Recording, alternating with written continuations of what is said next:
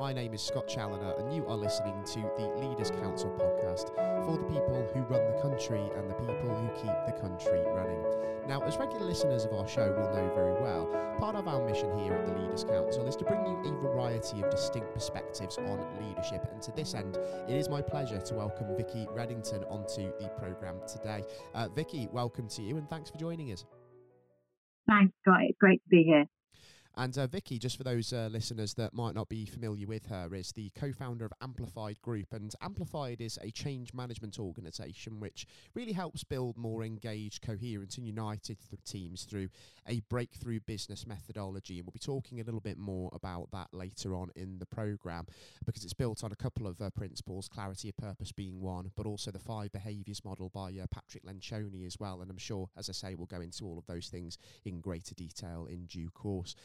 But for now, Vicky, I suppose that's probably the more succinct description of what it is that you do at Amplify Group, isn't it? So for the listeners, perhaps you could kind of expand upon that and tell us a bit more about what it is that you do in your own words, please. Yeah, thank you. Well, the Amplified Group, we were set up and we're from the tech industry. So our background is the tech industry, and we predominantly work in the tech industry, and we're about helping the tech industry execute faster. So how do we help organizations execute faster? Well, the tech industry, although it's about tech, it's powered by people, as are all industries, and it's how we work together that really makes the difference. And so that's where we focus.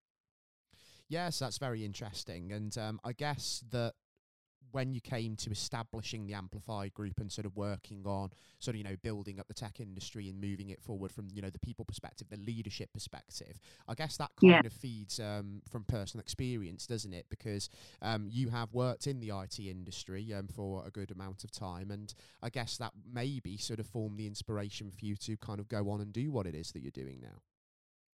Yeah, so I was really fortunate to start my career at Citrix. And when I started at Citrix, I actually started out as a tech evangelist, and I started in a UK role, then a Northern European role, then a European role, and then a global role. And actually my last role at Citrix was leading their global SMB business. But all of the different roles that I did there were all about driving change. And then I moved from Citrix to VMware, which is another tech industry giant that actually quite a few organizations haven't heard of, but actually VMware powers the cloud that we all take for granted for now. It's the underlying infrastructure in there. And again, in there, I was acting as a change management leader, but didn't realize actually that's what I was doing. But came to the realization that my passion was not tech, it was people. Because as I say, it's how we work together that really makes the difference. Yes, exactly right. And did you find that in some of those kind of earlier roles when you were moving to, sort of a regional role and then a global role with people and managing people, getting the best out of them, did you have to be sensitive to maybe sort of cultural differences in the workplace to try and get the best out of people? Certainly. I mean, I think probably one of my trickiest roles was when I was actually working out in China and working through a translator. That was certainly very different. But actually, even, just bringing it back to the UK and focusing on the UK, when we talk about diversity, what we focus on is diversity of thought, because it's really important that if you're going to have an effective team, you have the big thinkers and the forward thinkers, but also the people that can really get into the detail of it as well. And so it's not just understanding cultural differences, but understanding what makes a great team and having the right team dynamics and people complementing each other. And I think that's a piece that, God, I wish I'd known about 20 years ago. Yeah, and it's something as well, I guess, that maybe some young entrepreneurs might it's a trap that they might fall into, isn't it? Because when you're building a team around you, I suppose what you've got to consider is maybe your own shortcomings in that process as well, and understand exactly what it is that maybe you're not particularly good at. So you're surrounding yourself with the right people and with the requisite skills for that sort of future success. Yes, it is. And so, having that self-awareness to start with. So, a lot of the work that we do at the Amplified Group is about understanding ourselves, understanding the team dynamics. But then not only that, you mentioned at the beginning of this, the introduction about Patrick Lencioni and the 5 dysfunctions of a team. That Microsoft described his work as the operating system for teams. And if you don't know how to work with a team, sometimes you can work in a team and the chemistry is just brilliant and it's magic. And then other times you feel frustration because you don't really feel like everybody's pulling in the same direction and there's hidden agendas. What I love about the Lencioni methodology and how that really complements once you understand yourselves is there are ways to really accelerate how a team work effectively together, but you need to know. It's like riding a bike. You can actually learn the process. So when we think about the Lencioni methodology, what are those 5 behaviours that's essentially built on? Can you tell us a bit about those? Yeah, sure. So the foundation of the 5 behaviours is trust. And when we talk about trust, we tend to think of trust as predictive trust. So I can predict that Scott's going to turn up on time and everything's going to be organised because that's how Scott is. Actually, what Lencioni talks about is vulnerability-based trust. So it's a safe place to say what we really think without thinking about the consequences of us saying what we really think. It's a safe place to ask for help and to admit mistakes. In fact, the new language for that, I think now that's really catching on, is psychological safety.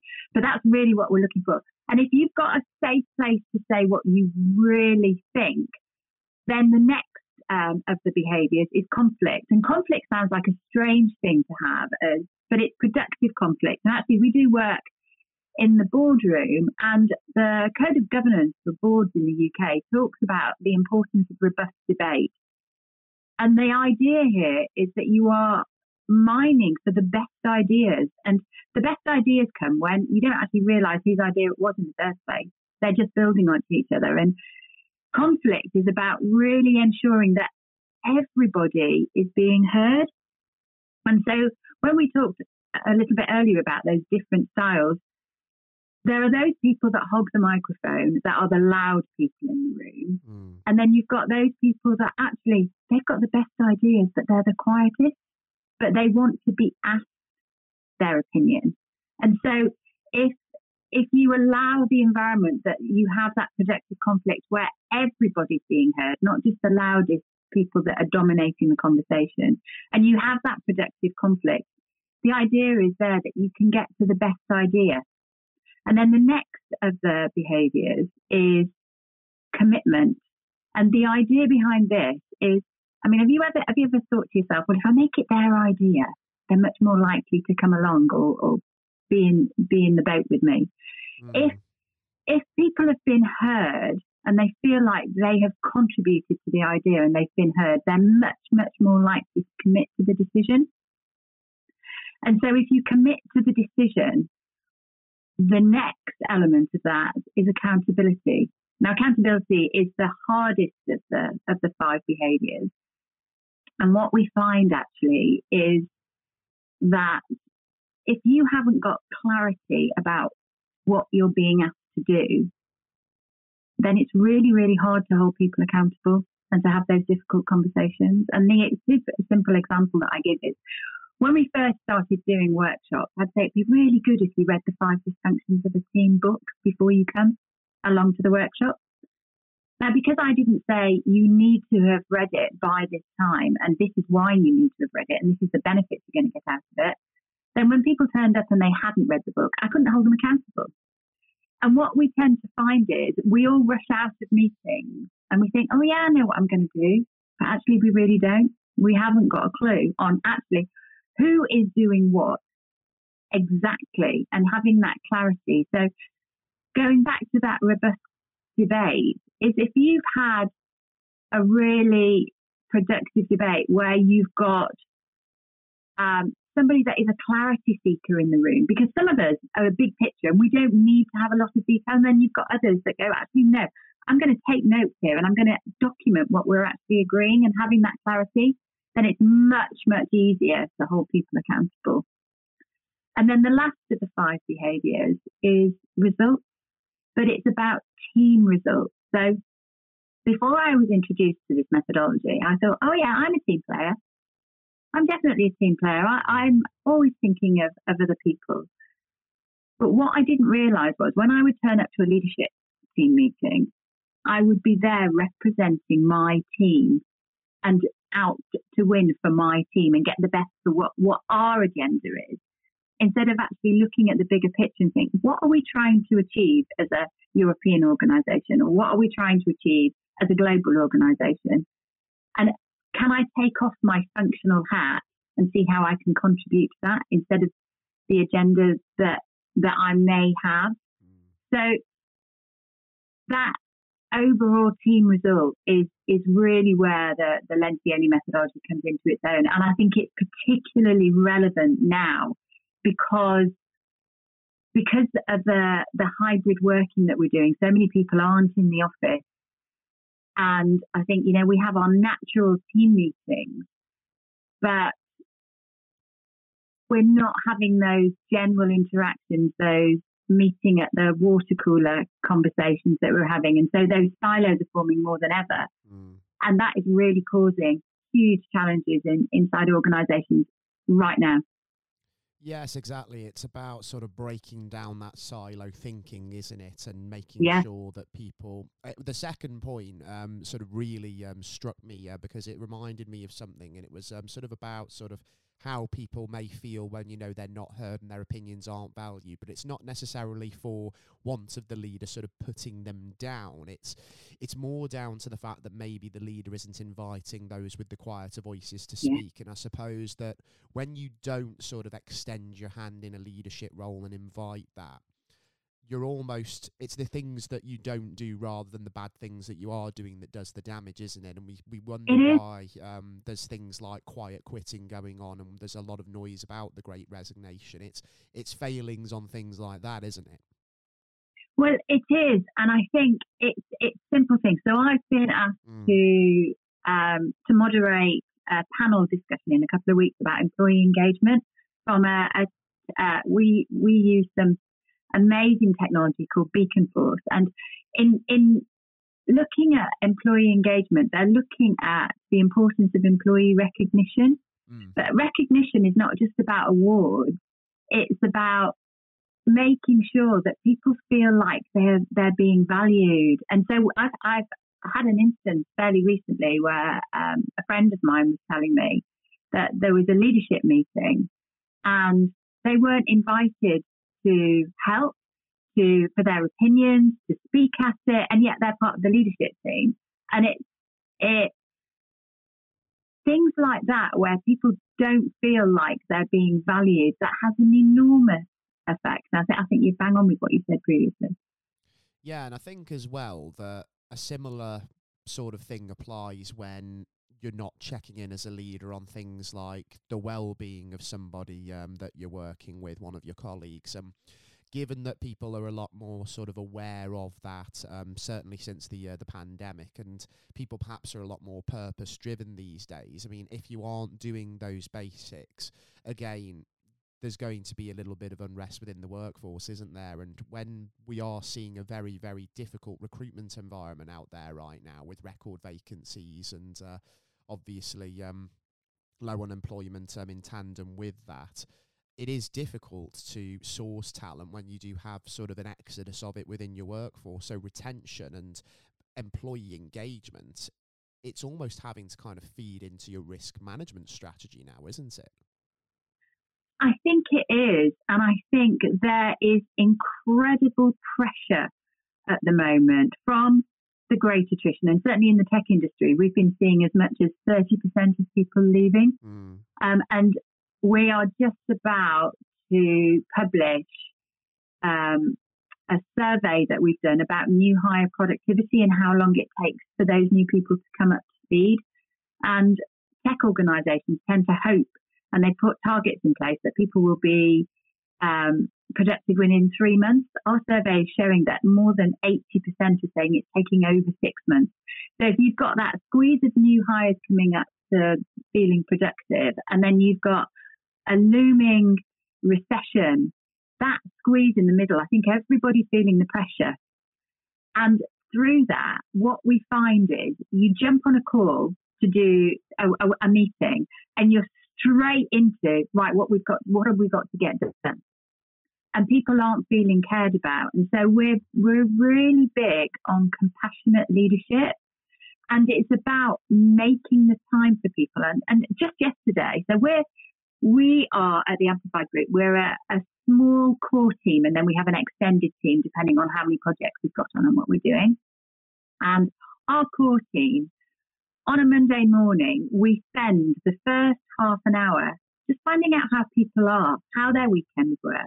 And from that, it feels like you could look at it and go, well, you just wasted half an hour. Actually, what comes out of that is the guys are so motivated and they care so much about what we're trying to achieve.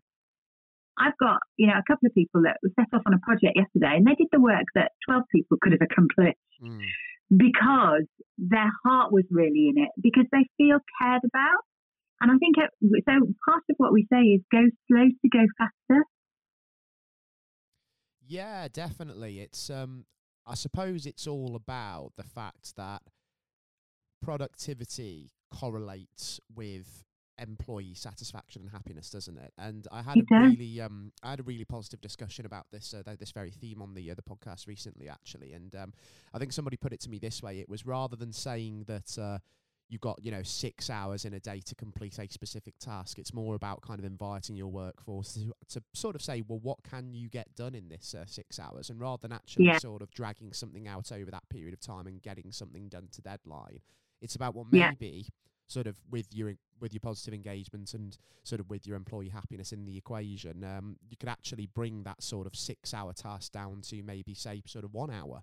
And then it's about what else can we do beyond that. And there is, isn't there, a correlation between sort of those businesses that do have the most satisfied workforces and how productive they are. And if you do invest the time in these basic and simple things, as you say, like making sure in the morning that everybody's in the right headspace, ask them how they're feeling, eventually you are going to outperform your competitors. Yeah, and that is exactly why we do what we do. But I think there's another element to it, and it's not just about the individual. I firmly believe that people join organisations because they can see the potential of the organisation. And, we know that people leave organisations, they leave their managers. But I think there's another element to it, which is what we call team experience, or Team X. And it's who you're working with. And very often, if I've got a challenge that we're trying to solve as a business, I bring the team together, and together we fix it, because it's 2 heads are better than 1, 4 heads. It's getting the right people in the room. And I tell you, we can make magic happen. I see this with the teams that we work with. They've got big challenges ahead of them, and you get them in the right room, create that psychological safety. And my goodness, you can make magic happen, because it doesn't need to be down to an individual. It's coming together and having that right team experience, and it's unlocking that. And I think if we could do that more intentionally, the productivity of organisations would go up significantly. And that's pretty much what we're about. So it's about bringing the team together to solve sort of common problems, and I guess as well to sort of kind of feed in again and sort of cater to the more kind of purpose aligned workforce of today, certainly that we've seen since the pandemic. I guess also emphasising the why is also quite important, isn't it? And when you're sort of dealing with challenges, that probably also feeds into that sort of greater purpose, doesn't it?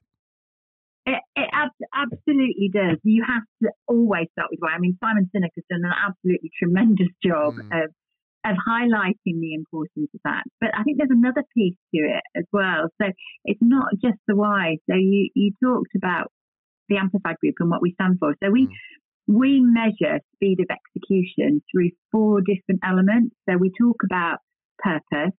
So that's the why. But also trust. Making sure that you've got that trust, because if you've got pent up feelings and people can't say what they really think, and you haven't really got down to the bottom of actually why you've got challenges, I tell a story about the guy that turned round Ford, Alan Mullally, and he talks about the fact that you can't fix secrets.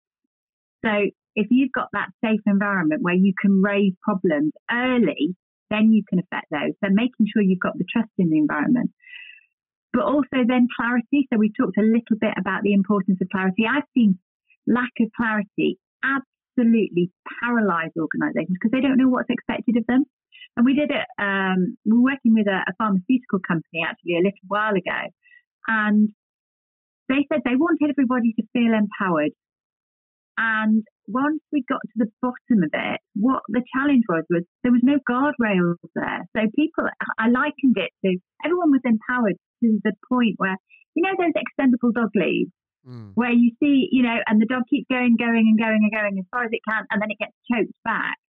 It was because the guardrails weren't in place to be able to ensure that they knew really what was expected of them. And so they would go off on a tangent and then be pulled back and have had wasted that time on that tangent. So clarity is really critically important. And then the last piece that we have is simplicity, which is fundamental to everything we do, because quite simply, the simpler you keep things, the faster you can go. That's it, isn't it? It's decoding the complex exercises Yeah. to make sure that people know exactly what they're doing and what is expected of them. That is hugely important. And I do like also what you said about sort of trust as well, and sort of making sure that people feel that they do have that sort of psychological safety to come and speak out about various topical matters and issues, and also their own mental health and well-being as well. And I suppose with the latter, it's positive that we've seen a lot of good movement on that since COVID. I think we have. Yeah. But obviously, just for some of those sort of younger budding entrepreneurs that may well be tuning into this or may have just sort of recently started their own business, if we're thinking about sort of nailing down trust very early on and making sure that their workforces, you know, feel that they can speak out, what are some of the practical things that you feel that they really should be doing? I mean, I suppose sort of maybe as a leader showing your own vulnerability and your own accountability and sort of owning your own mistakes and not letting the blame culture fester. I suppose they're important things, but I guess there is a lot more to it as well. There is more to it than that, I think. And I think the first thing is, as a leader, you don't have to have all the answers. And it goes back to what I was saying earlier. If you are there and you're showing your vulnerability and saying, I haven't got all the answers here, can you help? Then people feel like they've got some skin in the game. They feel like they're being listened to. They feel like they're contributing. So that's a huge motivation. But one of the things that Lencioni says is people think that it takes time to build trust. Actually, what it takes is courage. And so we actually do have several tools, and actually we're just about to put some up on our website that are all free, and they are to help organizations deliberately build trust. So simple things like a working with me profiler. So rather than having the guesswork out of how do you like to be communicated with? Do you want to be communicated with over Slack or email, or do you prefer someone picking up the phone to you? Rather than having to guess that, why don't we write that down? So it's based on the old idea of the Haynes manual that we used to have for cars, but let's do it for individuals and let's share that. And as a leader, if you share yours, but not just about how you want to be worked, but what do you like out of work? What are the hobbies? Where else does your mind go? And connecting as human beings, as I said, it makes such a difference. We've got to enjoy work, haven't we, Scott? We've got to have fun. We spend so much of our life in work. If we feel like we can enjoy it, then it makes a huge difference. So we've got some tools to help organisations accelerate getting to know each other, because you can do it deliberately and intentionally, and it doesn't take long.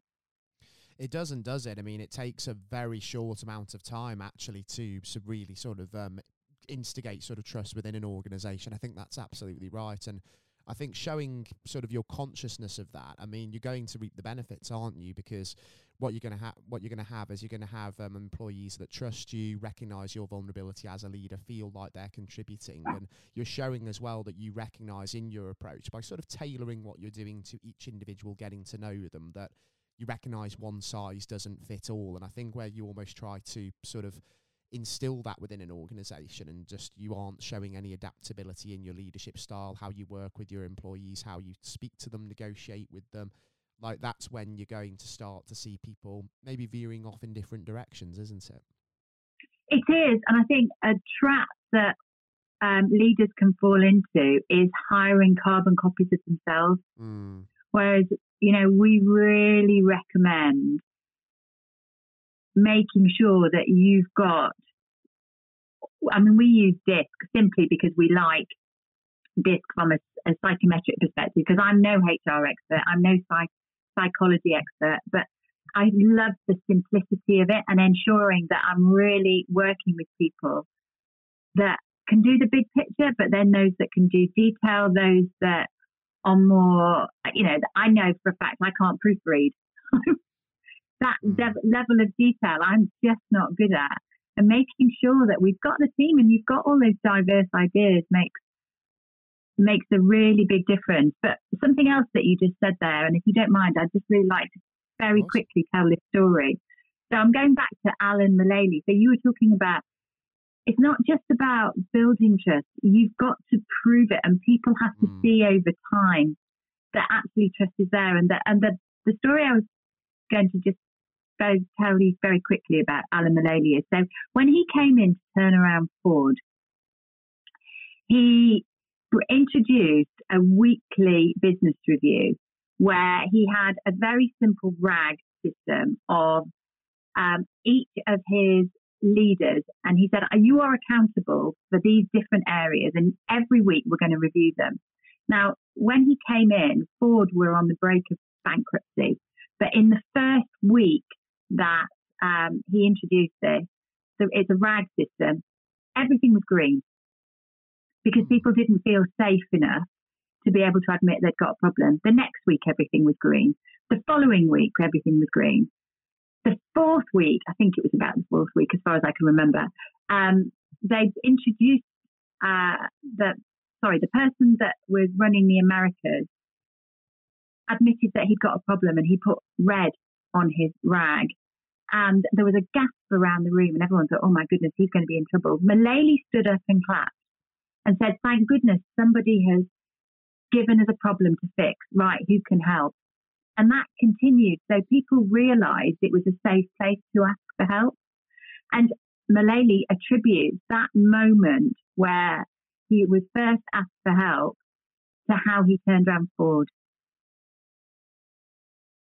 And over time, the RAG everything went red, and they'd got so many problems they needed to fix. But it was people believing and feeling safe enough to ask for help. Makes a huge difference. It is, exactly. And I think, as we've spoken about, you as a leader kind of showing your own accountability and vulnerability does invite that, doesn't it? Because it does. I suppose if you accept as well that even from the top of a business that you are not infallible, you are going to make mistakes, and the expectation is that you understand people are going to make mistakes of their own.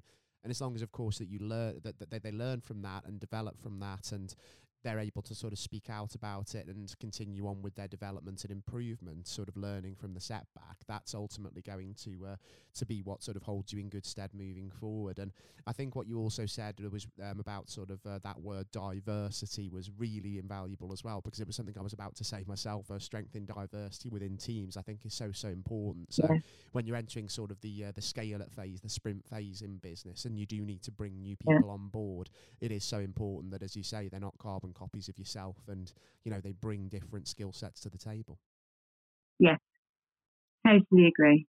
It's absolutely critical, and we talked an awful lot about sort of stories from the past, including Alan Mullally today, and there's some fantastic anecdotes there. And just for anybody else as well tuning into the podcast, you might be interested in a little bit more about what Vicky and the Amplified Group does.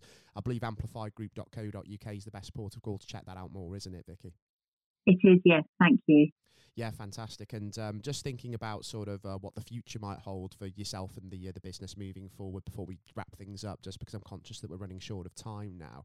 I was wondering, are there any kind of key sort of goals and milestones that you do have in mind for the next year as you're sort of helping tech companies really embrace the journey of moving forward? Yeah, so although, like any organisation, we've got some very clear revenue goals, what we want to do is change the world of work and change team experience. And so we've got a goal over the next 2 years to help 200 teams.